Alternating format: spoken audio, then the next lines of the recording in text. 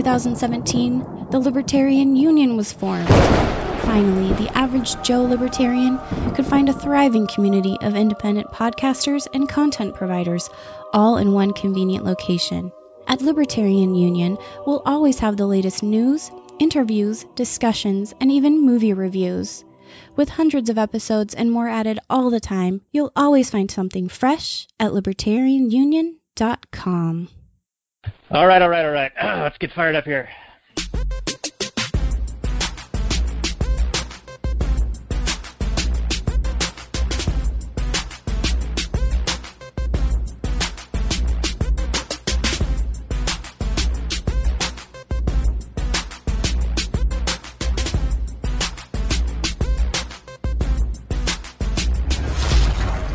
Maximum freedom.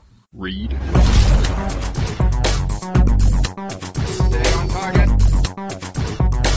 Maximum freedom. Stay on target. Maximum freedom. Read Rothbard. Hello and welcome to the Actual Anarchy Podcast, the podcast where we talk about movies from a Rothbardian anarcho-capitalist perspective. Tonight we're gonna talk about the B-movie, the Jerry Seinfeld vehicle from 2007. What is the deal with that? It's episode 76 of the podcast. You can find the show notes and more at actualanarchy.com/76.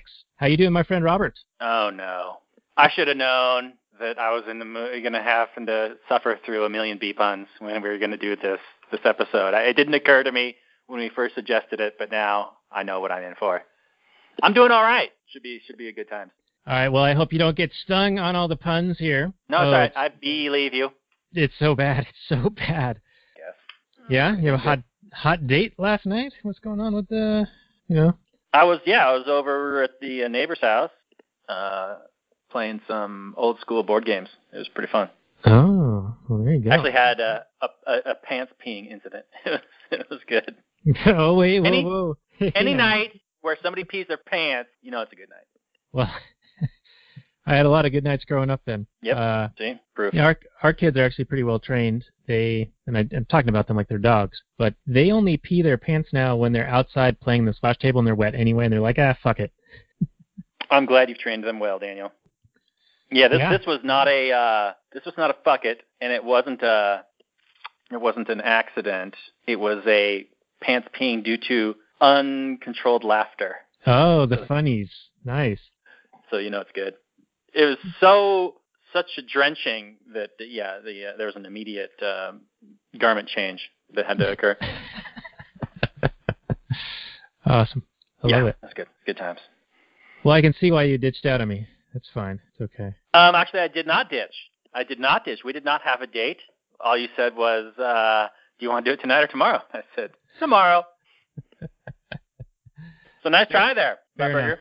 Fair enough. And I'm actually not doing Nerd Group tonight. One of our key contributors is in China teaching free market economics. How that works, I don't understand why they're allowing him in there, but all the better. So he's gone for a few weeks, and so we're like, all right, well, let's take a week off, get together again, just to hang out and just talk about random shit, and then take another week off, and then the guy will be back, and we'll do the next lesson in the lineup. Ooh, yeah, what's up? It's a lot of fun. I enjoy that. It's weird to think that my Saturday nights used to be I wouldn't even go out until 9 or 10 at night and go photograph a concert or whatever, hang out with people, and now it's like hanging out with a bunch of nerds talking economics on Saturday night.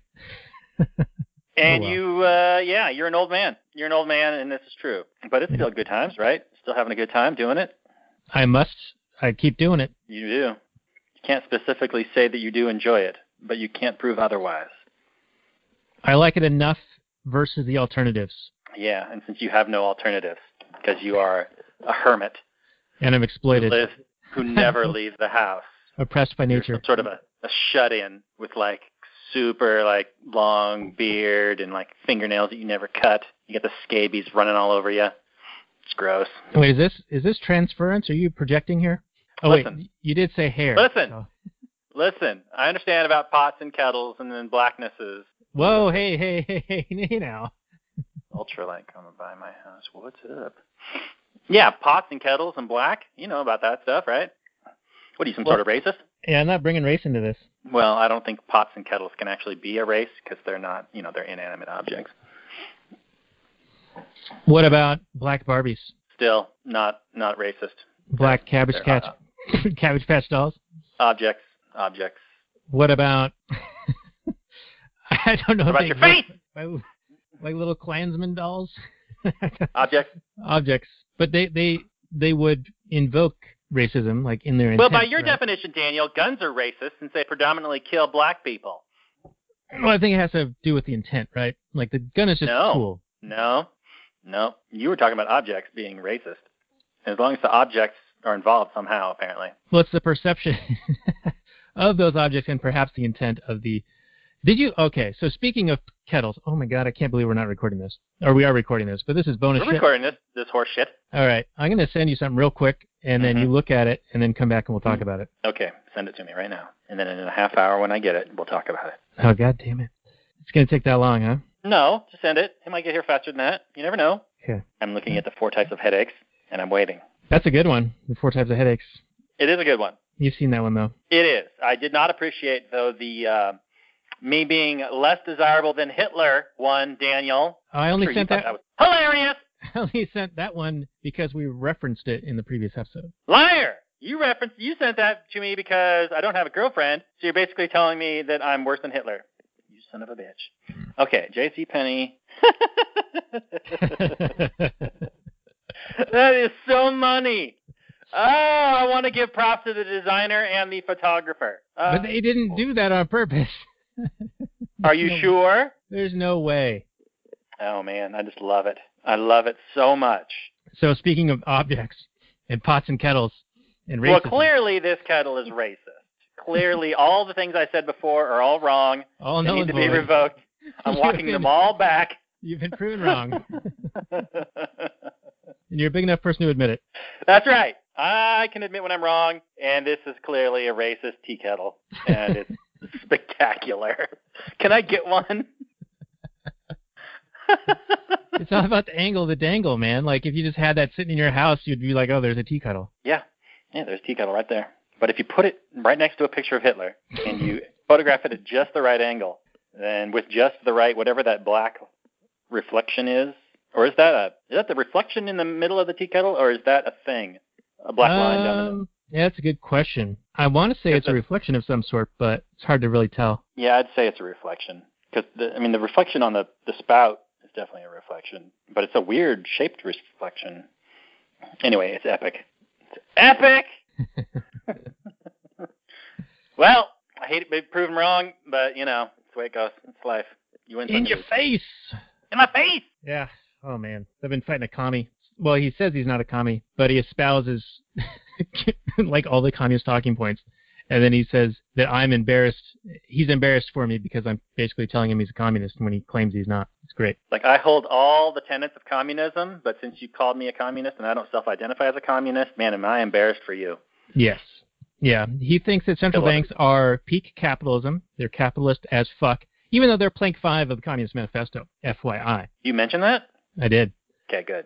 Then he said that he's not a communist, but he doesn't believe that private ownership of the means of production is legitimate and that it requires a state to defend property rights for private owners. And he would prefer that the workers own it, so he's a syndicalist. But he seems to not realize that the workers and the capitalists and people who own stock in the company, etc., are people. That doesn't sound right to me. Those don't sound like people. They're all people. Everyone who owns anything are people. Anyway. I don't know. Have you seen this picture of this kettle?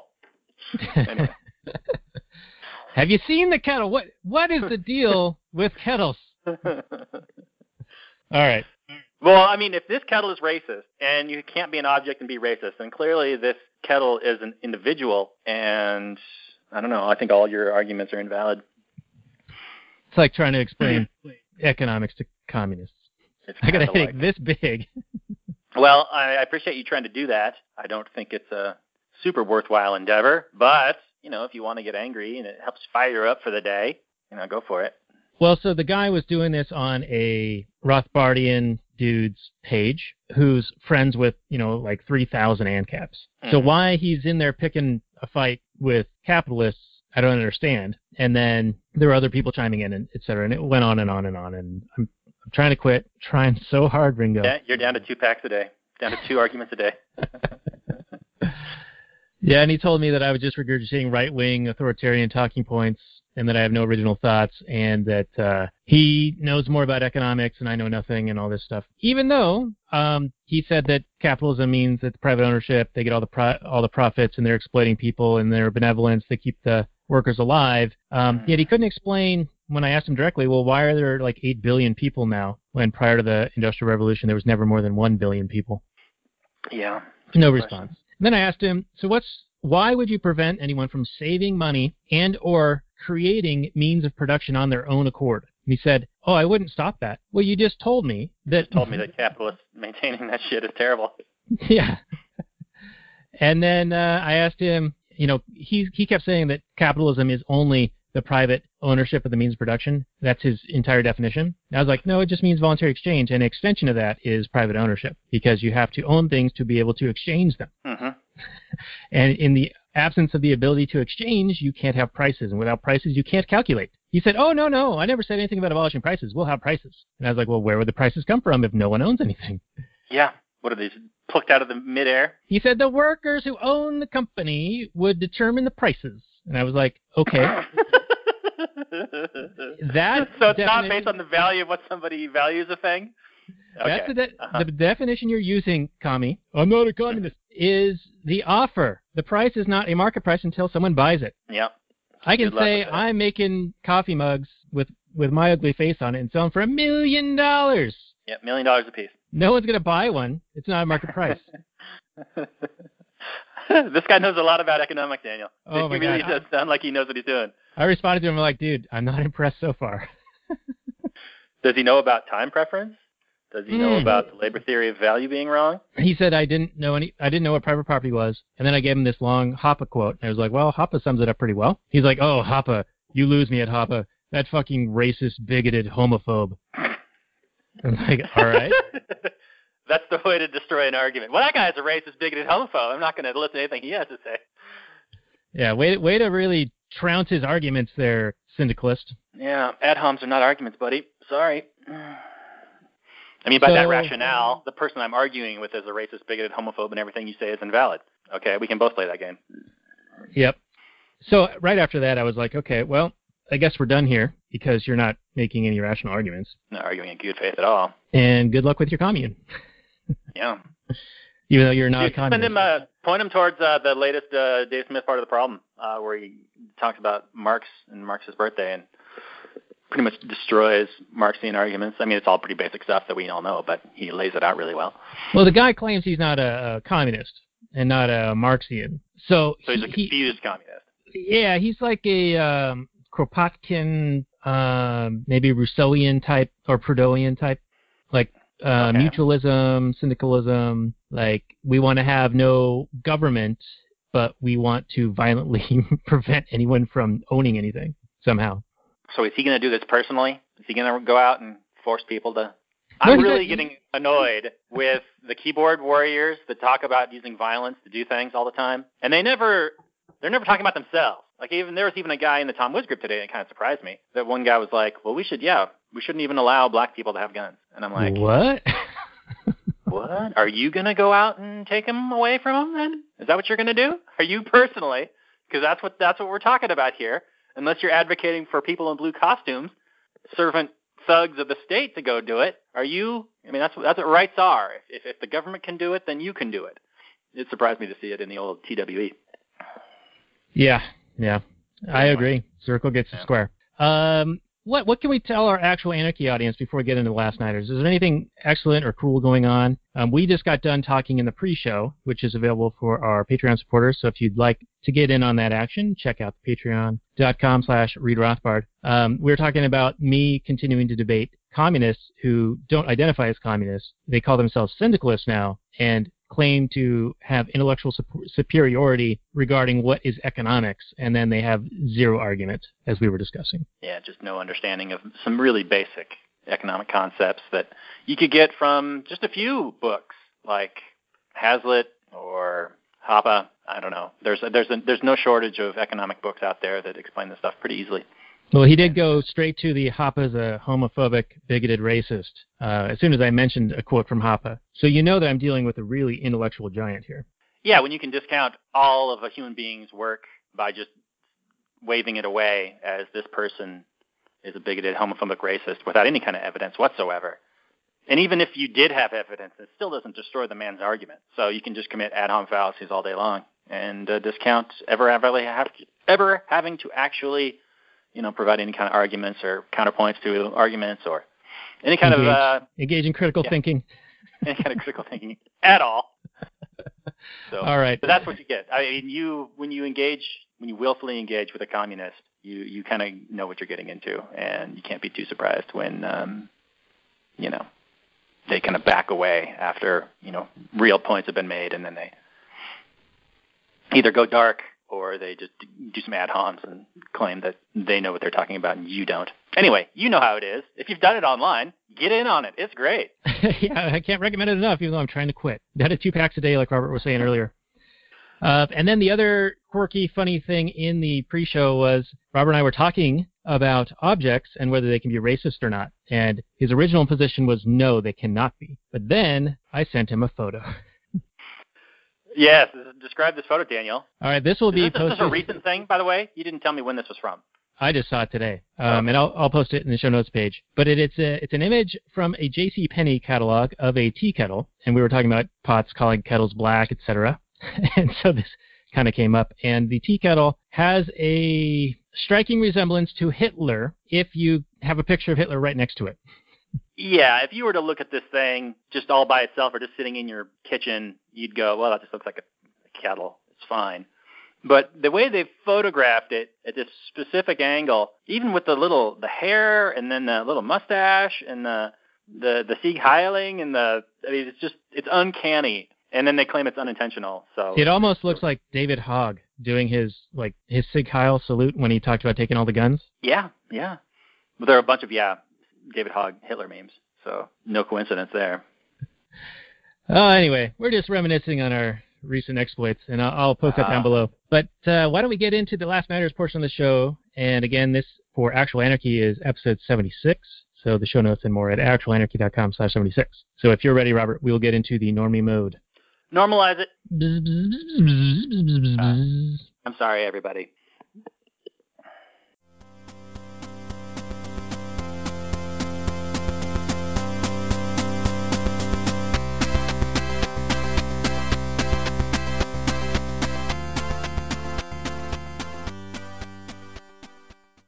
Hello, everyone. It's Daniel and Robert of The Last Nighters, lastnighters.com. And we are going to talk about the Jerry Seinfeld movie, B Movie. And this will be episode 19 of the show. So you can find the show notes and more at lastnighters.com/19. But before we get into the Google description, let's say hello to Robert. How you doing, sir? Well, let's say hello to me. Hey, everybody. Welcome to the show. Glad to have you. We're going to be talking about the old B Movie, the old Jerry Seinfeld, one and only animated movie. I don't think he ever went on to do much of anything else in the old animated movie department. Yeah, what is the deal with that? This one's got all kinds of fun themes that we can break down, so this should be a good one. I agree. Yeah, there's lots of good stuff. We had intended to do this one last fall with a friend of ours who was a big fan of it, but I think we're going to have him on for one of our discussion programs, perhaps about Incredibles, which will be an upcoming show because that movie's coming out soon. Oh, and I might as well mention now that the episode after this is going to be Deadpool, the original Deadpool, because Deadpool 2 is about to be out in the theater. So mark your calendars, everyone. Next week, Deadpool. Yeah, if you haven't seen it, check it out. Check it out. All right, Google description, B-Movie, 2007 adventure comedy animated film, 1 hour, 35 minutes, 6.1 on IMDb, 51% Rotten Tomatoes, and 80% of Google users like it, which is, this is kind of a, middle of the road type rating. It's kind of odd.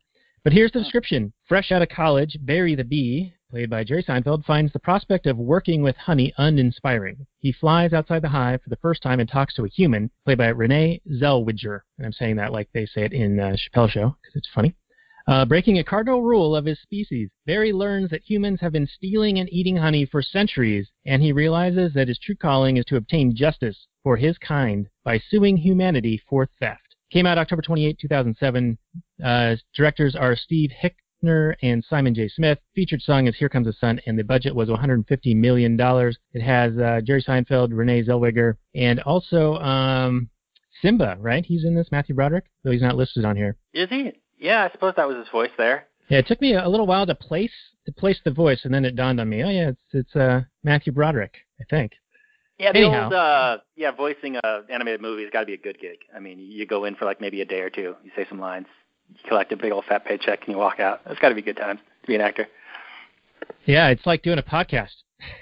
yeah, except you get paid. Except the paycheck. All right. So what do you think of the description and that information so far? Well, I would have described the movie differently, of course. I would have said that, a pack of bee commies all of a sudden discover property rights and discover that maybe we've been getting our bee honey stolen from us this whole time by these evil exploiting humans. So they're gonna sue them in human court and somehow win, which is like it's a movie, but there's all kinds of fun stuff to talk about. Yeah, I think there is a lot of stuff. And before we even get into the movie, I just wanted to talk about bees in general. Do you have any background or understanding of why bees create honey to begin with? Because they seem to make excess of it, right? Because humans can harvest it, and it doesn't seem to kill off the bees, though cell phone waves apparently were alleged to kill bees, and that ended up being wrong, just like killer bees were European and African bees mating together, and they were supposed to come up from Mexico and kill everyone, and that didn't happen. So there's all these wrong things about bees, but what do you have on bees? What can you tell me? All that I can tell you, Daniel, is based on these old nature documentaries that used to play in the 80s. I think they were probably made in the 70s or the 60s. But they kind of had that after-school special, not after-school special, but after-school special kind of quality to them. But they're the sort of video that you would have watched in school where the teacher would bust out the old projector and you'd sit there and you'd watch it for 40 minutes. And it would be, this is about bees. They were made in the 50s or the 60s and they're terrible. But, so if those are true, I believe, oh man, even I'm doing it, that the bees, make a bunch of honey, but that honey serves as a storage for when the times get tough. And so when the humans come along and they kind of set things up right for the bees, that they're just able to just produce and produce and produce. But in, normal nature times, that the honey is just more of there are forest fires and then the whole hive could be lost. And there are times when, it's winter time and you got to survive off that honey the whole winter. All kinds of stuff. So, yeah, it's very nutrient-rich. Not nutrient-rich necessarily, but it's really, carbohydrate-rich and really could allow the entire hive to survive for an extended period of time. Yeah, and I've heard that honey will last hundreds or even thousands of years. They found honey in the Egyptian tombs and it's still good. Meanwhile, present day, we buy honey and 2 months later it's crystallized like a rock. You can't get it out of the frickin' bear. Well, I think that's somebody, putting something in there, maybe absorbic acid or I don't even know what. Don't listen to me on that. But I can't imagine what's going on there. But yeah, honey is I think it's the one thing that doesn't go bad. One natural food that doesn't go bad. Pretty crazy. So great store for calories for a hive that gets hungry, Yeah, and this is all nectar from the flowers, right? And the pollen is just a byproduct of the bees moving about, right? As far as I understand it, yeah. It naturally attaches to them, and then they just go from flower to flower because they're looking for pollen. Not because they have some specific purpose and they're super smart about things and know that they need to go and pollinize this and that. But of course, in the movie, that's what they do. They're we dash a little pollen over there, a little over here. Right, because they know about stuff. Well, I got to tell you, though, in our neck of the woods here, the last couple of weeks have been pollen insanity. It's like going to a rave and they let the bubbles come down and get all over the audience or the people dancing. We had a cake layer dusting of pollen on everything. No bees required. There was pollen literally everywhere. So you're saying we don't need the bees? Is that what you're saying? Fuck the bees. At least in my local neighborhood, it didn't seem to matter. But that was the most pollen I'd ever seen ever, and I'm an old man now, so I think it was just a happenstance of the number of sunny days that we got early in the spring season that just pollen everywhere. Well, I think it's weird, and I'm probably showing my ignorance here, but that's fine. Who cares? That human beings still have, there are still lethal bee allergies Like I know somebody who blows up like a balloon when they get stung by a bee, and they have to go to the hospital. And it's just weird that human beings have existed with bees the entire time that humans have existed, and you would think that that sort of thing would have been bred out of us by now. But apparently, you can still die from getting stung by a dumb bee. Yeah, not me though, man. I've been in some bee fights, and Have you? I got stung the fuck up, and I'm still alive. And these were very foolish things that I did. We were living on an island at that time, and there were bees. Well, not bees, but like those yellow jacket types living in a hole in the ground. And I was out mowing the lawn, and I'm like, oh, I'm gonna like set the mower over the bee hole. Oh, geez, Daniel. And just like wreck them. And they got pissed. You would think. Got up in my shirt and stung the crap out of me. And it was a really, really stupid idea. Yeah, and that was a dumb idea. I would think that maybe like water, maybe like the hose, and drown them, or... Oh, I've tried that too, and that just makes them mad too. Though they can't, most of them can't fly if they're super wet, which is exhibited in the film as well. Okay, fair enough. Anyway, I'm experienced in the bee wars, right? So you are anti-bee. Is that what you're saying? Your anti-bee stance has clouded you on this movie. Is that what you're saying? I'm like, all right, I don't want you digging a hole in my yard and colonizing, and I don't want you putting a nest up in the eaves. I don't want you dropping no eaves. So you're claiming property rights against the bees. Yes, and I'm going to take them to court, in human court. Yeah, which, in the movie, why did they take it to human court? What they had, like, the venue is very important in the outcome of the case, right? You would think that the bees would be like, no, we want this in fucking bee court. Yeah, they would want to change a venue, I would think. But, it's a dumb movie, so what are you going to do? All right. And one other question I wanted to ask you, and this is also related to the debate I had with the syndicalist that I had recently. Do you believe, and we've talked about this, that ostracism is an effective punishment, deterrent, consequence of undesirable behavior in a social fabric? Absolutely. Human beings are social organisms, and along with reputation hits and people not wanting to do business or be friends with or be around, or those are all social costs. And when you pay social costs and social prices, man, have you ever been lonely in your life? Have you ever not had anybody, reject you? It hurts. I don't know if you've ever been rejected, but it doesn't feel good. And the people that love and care about you turn their backs on you. Oh, painful. So, you right your ship real quick when that kind of stuff happens. Right. Okay. Or you go ahead. So it's a punishment, and it's sort of similar to a violence, right? I mean, it's not like an aggressive violence, but it's at least something that the very imposition of is undesirable to the person who's on the receiving end of it, right? It is a voluntary means of punishment, yes. All right. So people withdrawing from you, you don't have a right to somebody's company. So it's not like they're attacking you physically. Right. They're simply withdrawing from you and judging you, or saying that I don't want to be around you or support what you're doing. Right. Like when somebody cuts you off, because you're a drug addict, and they're like, we love you, but we're not going to support this lifestyle anymore. We're not going to enable you, so we're going to stop paying your rent or whatever. Anyway, yeah, and then you go and shoot Jackie. What? Find me guilty, because he was cutting off his cousin, right? Yeah, that's right. Callbacks. Good callback, Daniel. Excellent. All right, so here's my question. Given that ostracism is an effective punishment, and punishment is something that is imposed upon somebody, voluntarily, but it is an effective means of consequence, could you consider ostracism bullying? No, of course not. Bullying, if you're asking me, and you are, bullying, in my view, is a physical assault where you're actually saying, you're threatening somebody. It's coercion. Give me your lunch money or else I'm going to punch you or something like that. I don't even think name-calling is bullying, though. But I know a lot of people who do, who, a lot on the kind of the lefty side of things think that any kind of negative thing you say to somebody is bullying or mean or attack. You see it on Twitter all the time. Oh, you got attacked on Twitter. No, you didn't. Somebody disagreed with you. That's not an attack. Somebody said that, they didn't like what you were doing. That's not an attack. That really isn't. Or because if it is, then let's say some bully is punching some guy in the face, and I come along and say, what you're doing is wrong. And then the bully gets to say, I feel attacked by your words. It's ridiculous. It runs into absurdity. It wouldn't surprise me in the UK. Well, sure. Or Canada. Yeah. Soon, United States, if not already.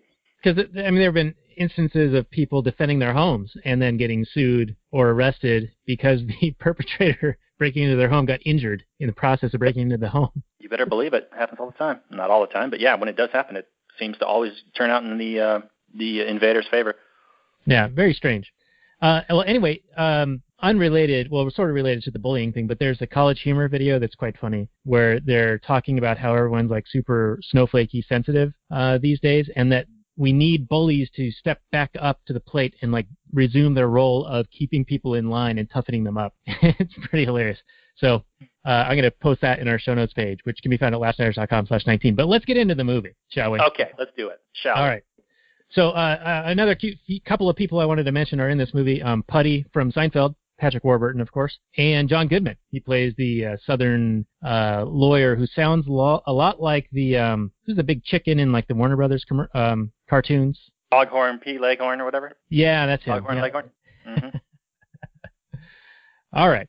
So talking about this movie, we're talking about human court versus bee court, and I agree. I think the venue would be very important, and that if they wanted a better chance to win, they would have gone to bee court. But this leads to the whole question of, do animals have rights? Because early in the film, it's against bee law to talk to humans. So humans have no idea that the bees are aware of their, reason and can converse and communicate and all of these things. So I think that prior to that revelation, that the animals don't necessarily have any rights other than, it would be wrong to abuse them or harm them unnecessarily. Okay, so do you think then, you're going off the line that bees don't have rights because they haven't established their sentience, right? Yeah, I'm kind of going Therefore, there. I've sort of thought this through, but not like, super strongly. That's fine. That's what we're here for. We're going to just try and hash this out, and who knows if we'll come up with an answer or not.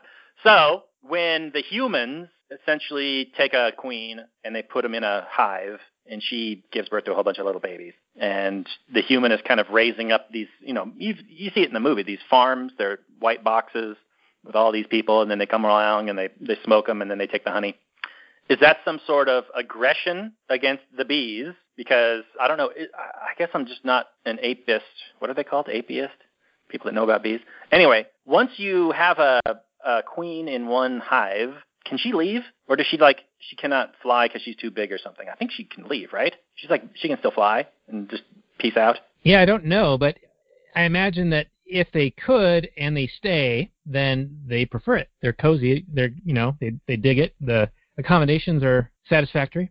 Yeah, it seems like there's some sort of a beneficial relationship between the two, sort of a symbiotic relationship where the humans provide the locations, they keep the bears away, they feed them. I don't know if they feed them, but they might provide, flowers in the neighboring areas, who knows.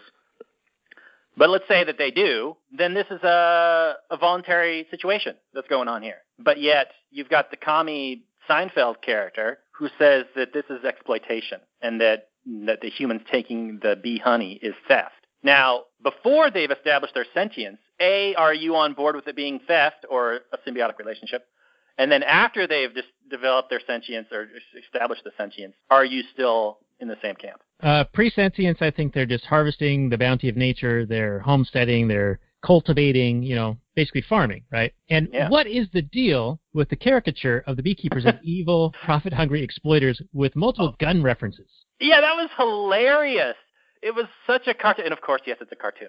But you're talking about these guys who are just doing their job. They're just like, $15 an hour guys that are going to go out and collect bee honey.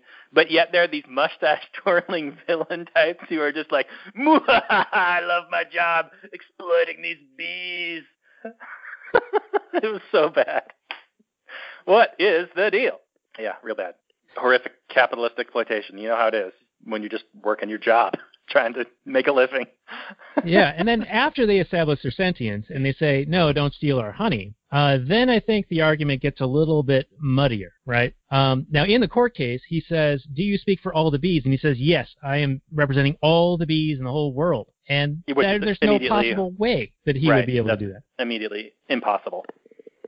You didn't get everybody's voluntary acceptance. Nobody all voted unanimously to appoint you the official bee voicer guy. Representative dude. But he claims it, so whatever. And it's accepted for some reason, much like the United States and much like human beings, accept that somehow politicians have the right to speak for everybody when it's patently ridiculous to even have one person fully speak for another person. Yeah, there's no true representation. I mean, if somebody were truly representing you, then they would carry out your wishes, and you would have the ability to tell them not to, you know? I mean, that's what a representative truly is. It gets conflated with the political process, but it's not a, true definition. Because in the political process, they will do things against your wishes while at the same time, quote unquote, representing you. Indeed. And you could have people representing you in different areas with your express consent, like you have a lawyer that is meant to carry out your wishes in this one specific area to this very limited capacity. But a politician claims to be able to speak for everybody in everybody's interests at all times, which is just hilariously patently false on its face. So yeah, representation, stupid. But in this movie, it's given a pass, just like in real life. So there you go. Now, I think that after they establish their sentience, I think that there would be an opportunity for people to come to agreements with the bees and say, okay, if you would like to produce excess honey and have these accommodations and be protected from nature and bears and other things, you're welcome to. And if not, go off into the wilderness and establish a colony wherever you want. It's sort of like the for all the ANCOMs out there, like, all right, if you want to go do communism, go do it over there. Just don't force it on me.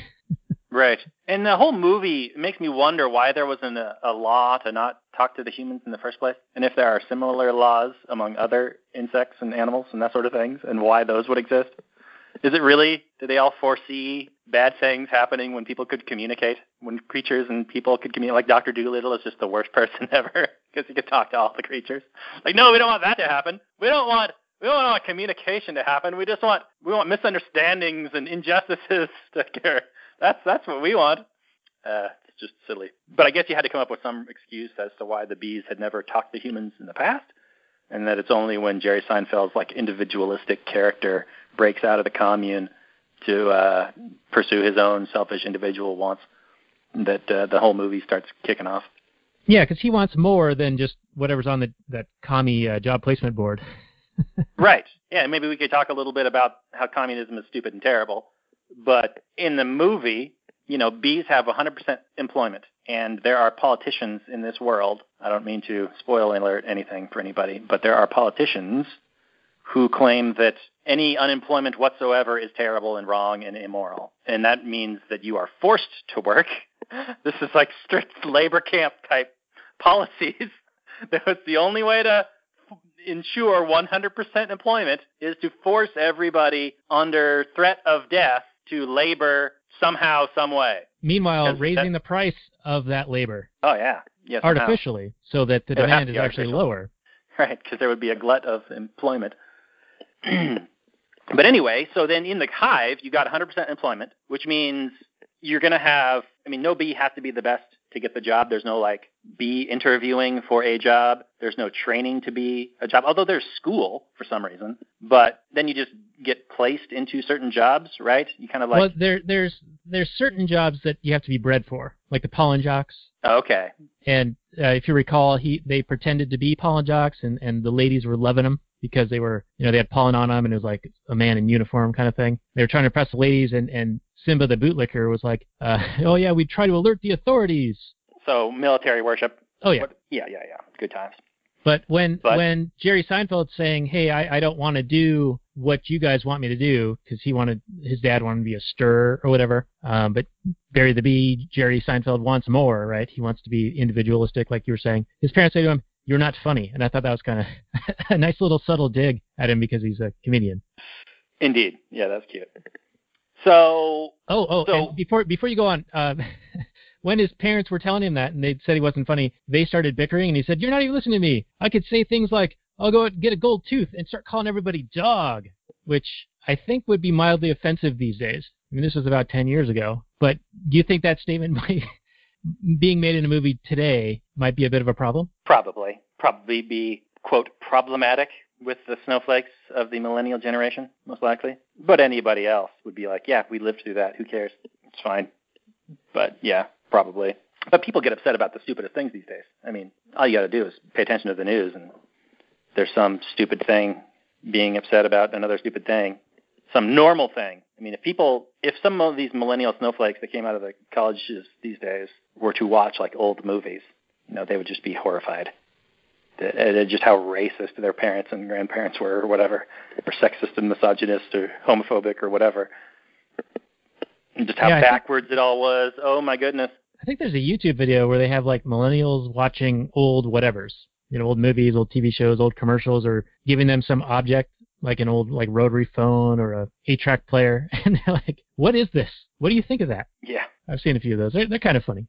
They can be amusing. So let's talk about what Jerry tries to do, because he sees he sees an injustice, right? He thinks that there's theft going on and this kind of oppression, even though it certainly appears to be a voluntary situation.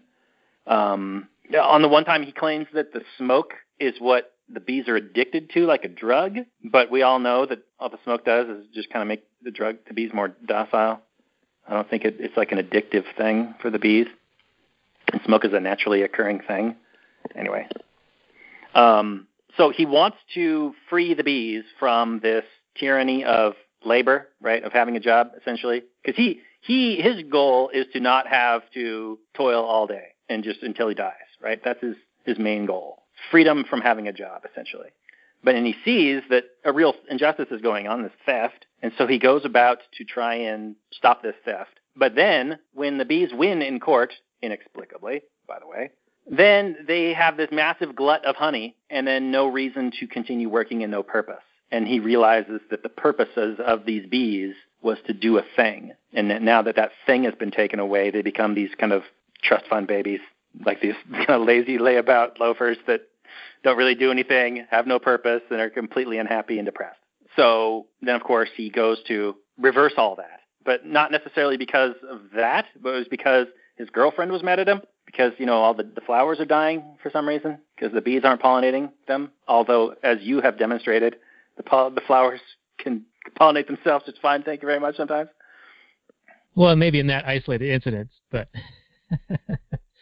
Well, I don't think that, obviously the timeline is shortened for movie's sake, because you just see the flowers just instantly wilting and dying, which is clearly not the case. But I guess it's metaphorical for over time, without pollination, there would be fewer and fewer flowers, because I imagine that the wind pollinates some of it, but maybe the bees assist. I don't know what the percentage is. I don't know if it's 50% bees and 50% wind, but I imagine it's not 100% bees. But in this movie, it is 100% bees, and so it's all on the bees to continue working. So then I don't know, is any of this, do you have points to make about any of this? Yeah, a little bit. It sounds like what you're saying is that early on in the movie, they start off being fairly communistic, very communal, assigning jobs and working just for the collective, for the hive. And there was a moment where he talked about the queen moved there, so they had no choice. So they have to follow the queen no matter what. Like they have no volition in the matter. And he also, by the way, mentions that the queen is elected, which I thought was interesting. That was sort of not how monarchies work, but maybe. But then towards the end, it's almost like they instituted a basic income guarantee. Like no one has a purpose to do work anymore, so they just become shiftless layabouts, and things turn to shit. It reminds me of this Onion article about the microcosm of Marxism being debunked in an apartment because no one wants to do anything. Sure, the dishes don't get done, doesn't get picked up, nothing happens. It's really good. Exactly. And, we had an example of that personally. Our neighbors across the way, they had a little communal garden going for a while, and it lasted, a season and a half, but then people started realizing that, well, these couple of people are working really hard, and these people aren't doing shit, and yet everyone can get as much out of it as they want. So it ended up not working out so well. Shocking. I'm shocked and appalled. I know, it's insane. And then you had talked about when we were talking about the 100% unemployment or 100% employment, and that they would have to force people to work. I mean, all you have to do is strip capital, strip efficiency and technology, and then everyone is forced to work. It's like how Cambodia got everyone to be employed. It also helps that you kill half of the population, right? But this is often a charge against capitalism, and it's the nature's oppressing me argument. Well, capitalism means that I have to work in order to survive, and that's inherently violent. Yeah, it's real dumb. But then, like the cartoon you sent me recently, illustrates perfectly. You go out into nature, and oh no, nature is oppressing me, and it's a lot worse than your $15 an hour or whatever you would be getting paid at some job, because you have to work and toil all day long to basically scrounge up enough food and build a little shelter. I mean, just watch Castaway. I mean, at no point in that movie was Tom Hanks like wealthy and could sit around and like had a whole bunch of leisure time. I mean, once he got good at things, he was fine, but he wasn't getting fat. If anything, he leaned down because he was losing, his caloric intake was going down. Yeah, he needed to have a little hive, I think. That would have helped. Yeah, probably a hive would have helped out. Pollinate some of that stuff. Get some honey. All right, so let's talk about Goodman and his point in the court case, because he says, there's the bounty of nature, and how else could people do anything if they can't interact with nature and the natural resources and cultivate and change things, homestead them, basically, and create something out of what nature has offered. And I think that he's absolutely right with that. But then he poisons the well with the steroids comment, of course. But yeah, he's absolutely right. Yeah, and Seinfeld's playing up the exploitation of the little guy, and he uses that language exactly. And then he also correlates it with slavery. Well, you're beekeepers, you're not bee freers. Right. And then what's the next thing I have? Ray Liotta comes in, and Sting comes in, and the Sting one was like, well, are you a member of the police? And he's like, well, it's a band that I'm in. Well, are you a police officer? Well, no. Are you a bee? Then why are you using the word Sting? Like it's an appropriation of bee culture? Yep. Yep. Which plays, it sounds like something that would happen today. Yeah, it's like all the millennials saw these movies as kids, saw movies like this, and they're like, oh, that's exactly right. I'm offended. I'm offended by him appropriating bee culture. Yeah, it's real bad. But then, yeah, Sting actually gets arrested, right? Yeah, and outed for his real name, whatever it was, David whatever. Mm-hmm. He got, what do they call that, doxxed in court. Right. As a result of that. But yeah, it's interesting because like the arc is, Jerry is fairly communistic going into this, and then once he gets his way, wins the thing, and he sees the results of it, then he turns into the entrepreneur, and he's like, hey, we need to have a purpose. We need to have a symbiotic market-based relationship where we're providing a service and they're providing something for us, and we make an exchange, and everyone benefits. So in that respect, I'm actually thinking the movie is, as many problems as we're pointing out so far, by the end, it actually gets a fairly decent message. I would agree. It doesn't go into detail about how exactly it all works out, like what exactly do the bees get paid in, or how do they get paid, or what do they benefit from. I mean, it seems like they were already getting benefits, like what we talked about in the beginning, with the symbiotic nature of the program. But they just kind of make the claim that, okay, now it's a beneficial relationship, and I'm all for it. If everybody's happy and it's all voluntary and whatever the specifics are, go for it.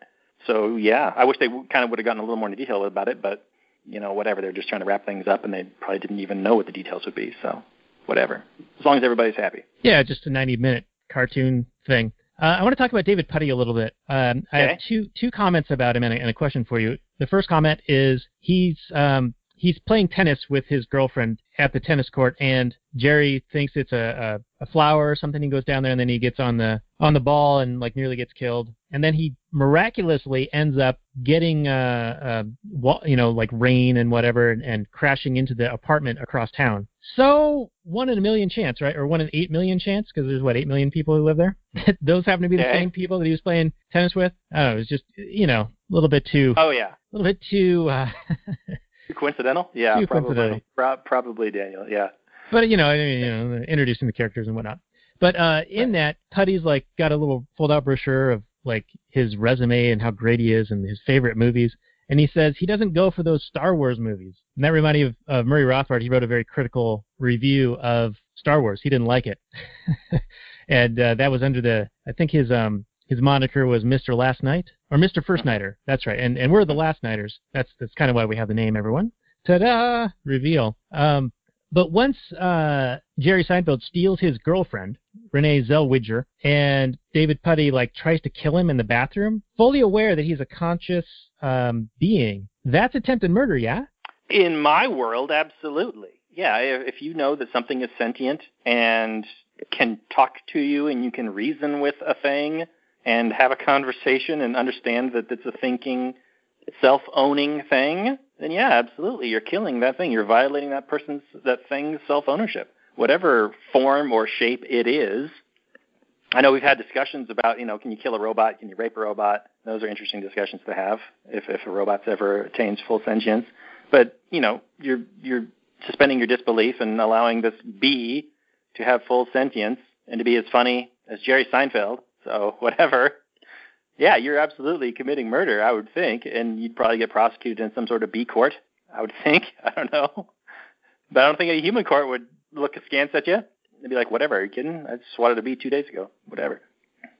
I don't know. It changes the whole dynamic. If we were to find out that bees could talk tomorrow, it would be like aliens have landed on the planet. It would change everything. I'm sure people would still want to, go along with the way things were, but then there would be a whole bunch more people who would be like bee advocates and, protest and, argue for bee rights and all that sort of thing. It would be a massive game changer. And I think that in my camp, like I said before, if we don't respect other people, being sentient, then why would they respect ours? So that's my stance. Yeah, it reminds me of that old TV show, and old, I mean like 20, 25 years ago, Alien Nation. Do you remember that one at all? Sure. Yeah, they're like two cops, like fighting crime, but one's an alien, like a big red egghead. Yeah, and everyone was like treating them as second-class types. Like, I think it was a commentary on slavery and Jim Crow and things like that, like different classes of people and being treated differently. Yeah. We used to not believe that black people were full human beings. And not we, just the royal. No, we. you and me, Daniel, be honest. Oh. But that was yesterday. I'm enlightened now. Now I think they're 4/5 of a human being. It's fine. Anyway, let's talk about how this beehive is a nice little allegory for Venezuela. Because Venezuela is essentially a big old socialist commune nightmare hellhole. Well, I keep hearing it's not real socialism, but my counter to that would be, well, it's almost socialism, and look how bad it is. Right. If almost socialism is making it this bad, I'm glad it's not full socialism. But so what happened in Venezuela, and this is just a short little quick rundown, I'm sure everybody that listens to this show is fully aware of it, but whatever, I like to talk, is that Hugo Chavez and his cronies essentially started stealing private property. They call it nationalizing industry. It's just another word for theft. And so, oil companies down in Texaco, like Texaco and Shell and BP and whatnot, they had like company, situations down there because they have the largest untapped natural oil reserves in the world that we know about. And so Chavez nationalized all that crap and said, this is now for the people. When have we heard that nightmare statement before? So we're going to take all this, steal all this property, and we're going to have government bureaucrats run it, not for profit. Because when has that ever turned out bad? And then what happened is that there was a big glut of oil and a drop in oil prices. I believe OPEC said they were going to start pumping out more oil. So oil price tanked, and their entire economy had become essentially based on the petrodollar and the oil that they were exporting. And so all of a sudden, they are broke, much like the bees, except the other way around. Like, they have this market for oil, and then the market dries up entirely. So they have this market for honey, and then because of this court ruling, the market dries up entirely because people are like, well, I can't have bee products anymore. I can't have honey anymore because the bees are going to keep it all. So they don't want to sell it anymore. So all of a sudden, and it's kind of the opposite thing, but it's for the same essential purpose, is that they're specializing in one thing, oil or honey, and then if the market dries up, things go to shit. That's just a fun little thing, except for opposite reasons. It's good times. Yeah, that's a good point. And we did a callback earlier to our Find Me Guilty episode, and I want to do one more. And this is almost a throwaway line by Jerry Seinfeld, and he says, what's with all these people being in this courtroom? Don't all these humans have to work? And it reminded me of, in the Find Me Guilty, those people were in the court case for like 2 years. The jury members, the gallery, like nobody had anything productive being done. They were caught in this bureaucratic nightmare, this ceremony, right? And yeah, absolutely. Yeah, it just totally correlates to what I saw in B-Movie here. I don't disagree. Circle gets the square, buddy. All right. Well, I think let's start winding this one down. We've been going almost 45 minutes, and I want to get any last, real cogent notes and points out while we were discussing this movie, B-Movie, on The Last Nighters, episode 19. Yeah. What else we got? What else? What do you want to do your final analysis, or do you got some more points? Those were all my notes, but okay. There was one point, and I'm kind of blanking. I've got it written down here in my notes, but I'm kind of forgetting what happened. there was like a gun in the face of an old woman having tea, and then her head got slammed into the table or something like that, and it was supposed to be funny. And it was just horrifying. Do you remember that part? Vaguely. Okay, well, let's not talk about that. Who cares? Yeah, so this, Anyway. being a kid's movie, I watched it with the kids, and when I watch anything with the kids, it's like half distraction, half watching, because the half distraction is like trying to keep them from biting or wrestling or climbing over gates or falling downstairs, things like that. Mm-hmm. Good times. Yeah, that is good times, Daniel. I'm glad you're being a good parent and exposing them to this garbage. Well, like Although I said, it does turn itself around, and I'll just go right into my final summary review here. Do it. You start out with this relatively socialistic society that haven't made their sentience known to the dominant species of the planet, the humans. But then once they do, they decide to sue. And like I said, I find it interesting that they would choose to do it in human court versus bee court, because they happen to have bee Larry King and bee newscasts and basically bee versions of everything. But throughout the course of the film, they realize that once they get what they want, that it's not really that good of an outcome. And so then they have to shift toward a more market-based approach, more of a providing a service and receiving a benefit in exchange. And I think that is actually a pretty good message, but it will probably be lost on most kids. But as far as like overall, I kind of think that the critics are pretty solid on this one. Like, it's not the greatest movie. It's tolerable. It's interesting. There's some buzzwords in there that I would rather they not be there. But I think that the animal rights question and the sentience question makes an interesting discussion. So for me, the overall rating is going to be a 5.2, which is fairly low, I realize. But yeah, I'm not going to run out and watch this one again anytime soon. Yeah, for me, this movie was more about, like we always do on the show, is we look for the economic messages and that sort of thing, and the rights issues and sort of thing. But so for me, it was more interesting to talk about, controlled economies versus specialization, capitalism versus socialism.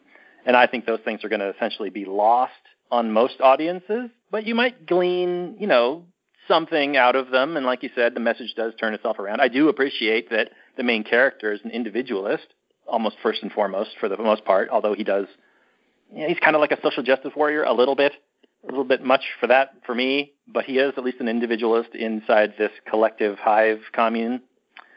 And, bees are essentially communists, but they are also, highly specialized market actors. So I have mixed feelings about them.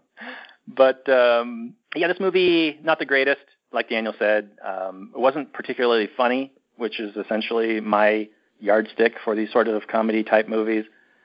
So, you put Jerry Seinfeld in the lead in a little animated movie, especially this is around the time when they were trying to compete with, Pixar, and a lot of these movies were coming out, with big-name talent to try and suck in some of them dollars that people were spending to go watch these movies with their kids.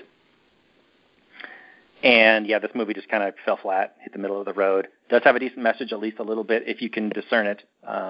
If you're just watching it with your kids, kind of half paying attention, you could just fly right by you.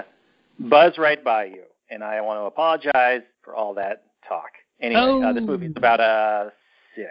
Give it a flat 6. All right, a flat 6. All right. Oh, and there is another economic thing I wanted to just mention is economic organization and activity, and that's something that F.A. Hayek was very keen on in studying. And there is a writing by Bernard Mandeville called The Fable of the Bees, and that is probably worth checking out. So I'll post a link to that down in the show notes page on this, lastnighters.com/19. And any final messages from you, Robert, before we say goodnight to our lovely audience? Yeah, lovely audience. Thanks for coming by. Thanks for stopping in, checking us out, seeing how we're doing. Because, we're still alive, doing it up. Come on back for the next episode, which is going to be... Deadpool. Oh, staying alive. Oh, wait, Deadpool. Not Staying Alive. We should do a Bee Gees movie at some point. No, I'm just kidding. Anyway, thank you guys for joining us for this episode of The Last Nighters, and we can say goodnight from last night.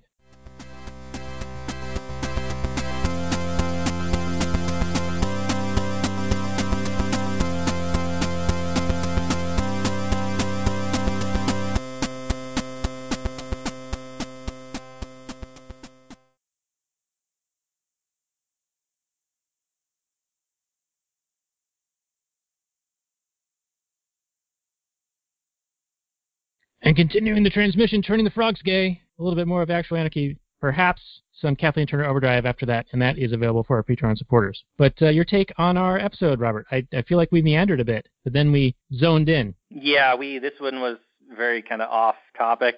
Talked about the movie a little bit. I don't know if we really came up to any real conclusions on anything. It's a bit of a mixed bag, that movie. It's got some good stuff in it, and then it's got some stuff in it. So whatever. It's still a decent topic for the episode. I mean, I like that, it's trying to make a statement about a thing. It's about something. So that's kind of interesting that it would even kind of try and tackle, and I don't even know if this is, the intention of the writers, but we were able to glean maybe some messages out of it that weren't intended. But yeah, it's pretty good to talk about. I don't know. Pretty good. It's Larry David. He was associated with Seinfeld as well. It's Seinfeld's world. We're just living it. That's right. So, yeah, that's good stuff. Oh, hey, I wanted to mention we just got a Patreon pledge live on the air. Our friend Tyler has pledged $1, so he can be a member of the Actual Anarchy cadre on the old Facebooks. So thank you for that, Tyler, and here's a shout-out for you. Atta baby. Shout out! Atta baby Tyler. Thanks, sir. Peace be upon you. Much obliged. This is a movie that was recommended by our friend Drake from GuideToLibertarianism.com, and we also have Patrick McFarlane of Liberty Weekly, who's a member of the Libertarian Union, and we also have actually 2 new members that just joined recently. So we should talk about that a little bit before we sign off. Yeah. But I was thinking that those 2 people, Drake and Patrick, might be good candidates to talk about this movie on a Boys Night Out episode. Because I know Drake had a lot of notes about the animal rights and whether they have rights or not, and then Patrick from the legal aspect. So I think that might be a fun and interesting thing to do. Very well could be. I don't know. It's kind of hard to get old Patrick on the line these days. That guy's a busy man. But if Drake or Patrick want to jump on in and got an ideas, it would be a fun discussion, I would think. Agreed, sir. Mm-hmm. And what was I talking about right before that? Oh, Libertarian Union. Yeah, so libertarianunion.com. We've just got 2 new members. One is Culture of Peace, and the other is Sounds Like Liberty. And he was on, Nick Picone of Sounds Like Liberty was with us on the last Libertarian Union talk show, State of the Libertarian Union talk show. So you guys can check that out. And I think we've made a little promo video that Tom Woods is going to send out to his list of people soon to get us a little bit more of the old publicity, and that might be fun. Very nice. Molto bene. Yeah, Tom's slinging that affiliate marketing stuff, and there was this video software that if you bought on his link, he said, hey, if you buy from me, I'll take your video and send it out to my list of people in social media and email, etc. So long as the message is consistent with, what he espouses and believes in. And I would think that our libertarianism is right up that alley. So that's a good fit. Yeah. And it ties a little bit into the the concept of working from anywhere and taking advantage of the technology that permits you to be able to work from anywhere and provide value to others. And that's something that I pursue myself, and I document that at Blacken.Gold, which is a website where I'm talking about the things I'm doing related to like selling on Amazon. And I have a link direct to a course review, and that's at Blacken.Gold/FBA, the letters FBA, and that's about fulfillment by Amazon. So definitely check that out if you guys are interested in learning about how you can sell products on Amazon. So you are advocating exploitation of technology. I just want to get this straight. I want you on record that you are pro-exploitation. I am pro-exploitation. Make use of available resources. Unbelievable. Yes. Incredible. It's another one of those words that have been taken over and kind of ruined by enemies of freedom. Yeah, indeed. So, Daniel, tell me this. Riddle me this. Why do communists only drink herbal tea? I don't know, but I do know what they used to light their homes with prior to candles. Wrong, because property is theft, Daniel. Oh, snap. Yeah, that's right. All right. What did they use? Whales? Electricity. Since we're doing dad jokes. Okay, good. All right, I don't want the bar raised very high on humor for this podcast, Daniel. Got to keep it nice and low. Oh, it's super low, baby. Okay. All right, well, we're train wrecking this one here, so why don't we wind this down? This has been actualanarchy.com/76, and show notes and more on B-Movie. So thank you guys for joining us. We're going to get into a little bit of Kathleen Turner Overdrive after this, but I'm going to say peace out, everyone. Yeah, everybody. Thanks for listening. Thanks for tuning in for another episode of AA. And come on back for the next one where we do Deadpool. We're going to have a good time. You'll have a good time. Everybody's going to have a good time. Just do it. Just do it. You're already going to be there. Just do it. Come on. God.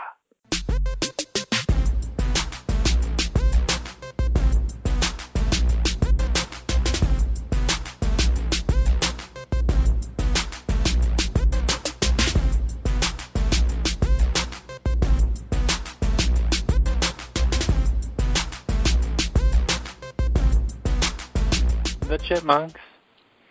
CHIPMUNK. We're the Chipmunks. Guaranteed to brighten your day. Do do do do do do do do do do do.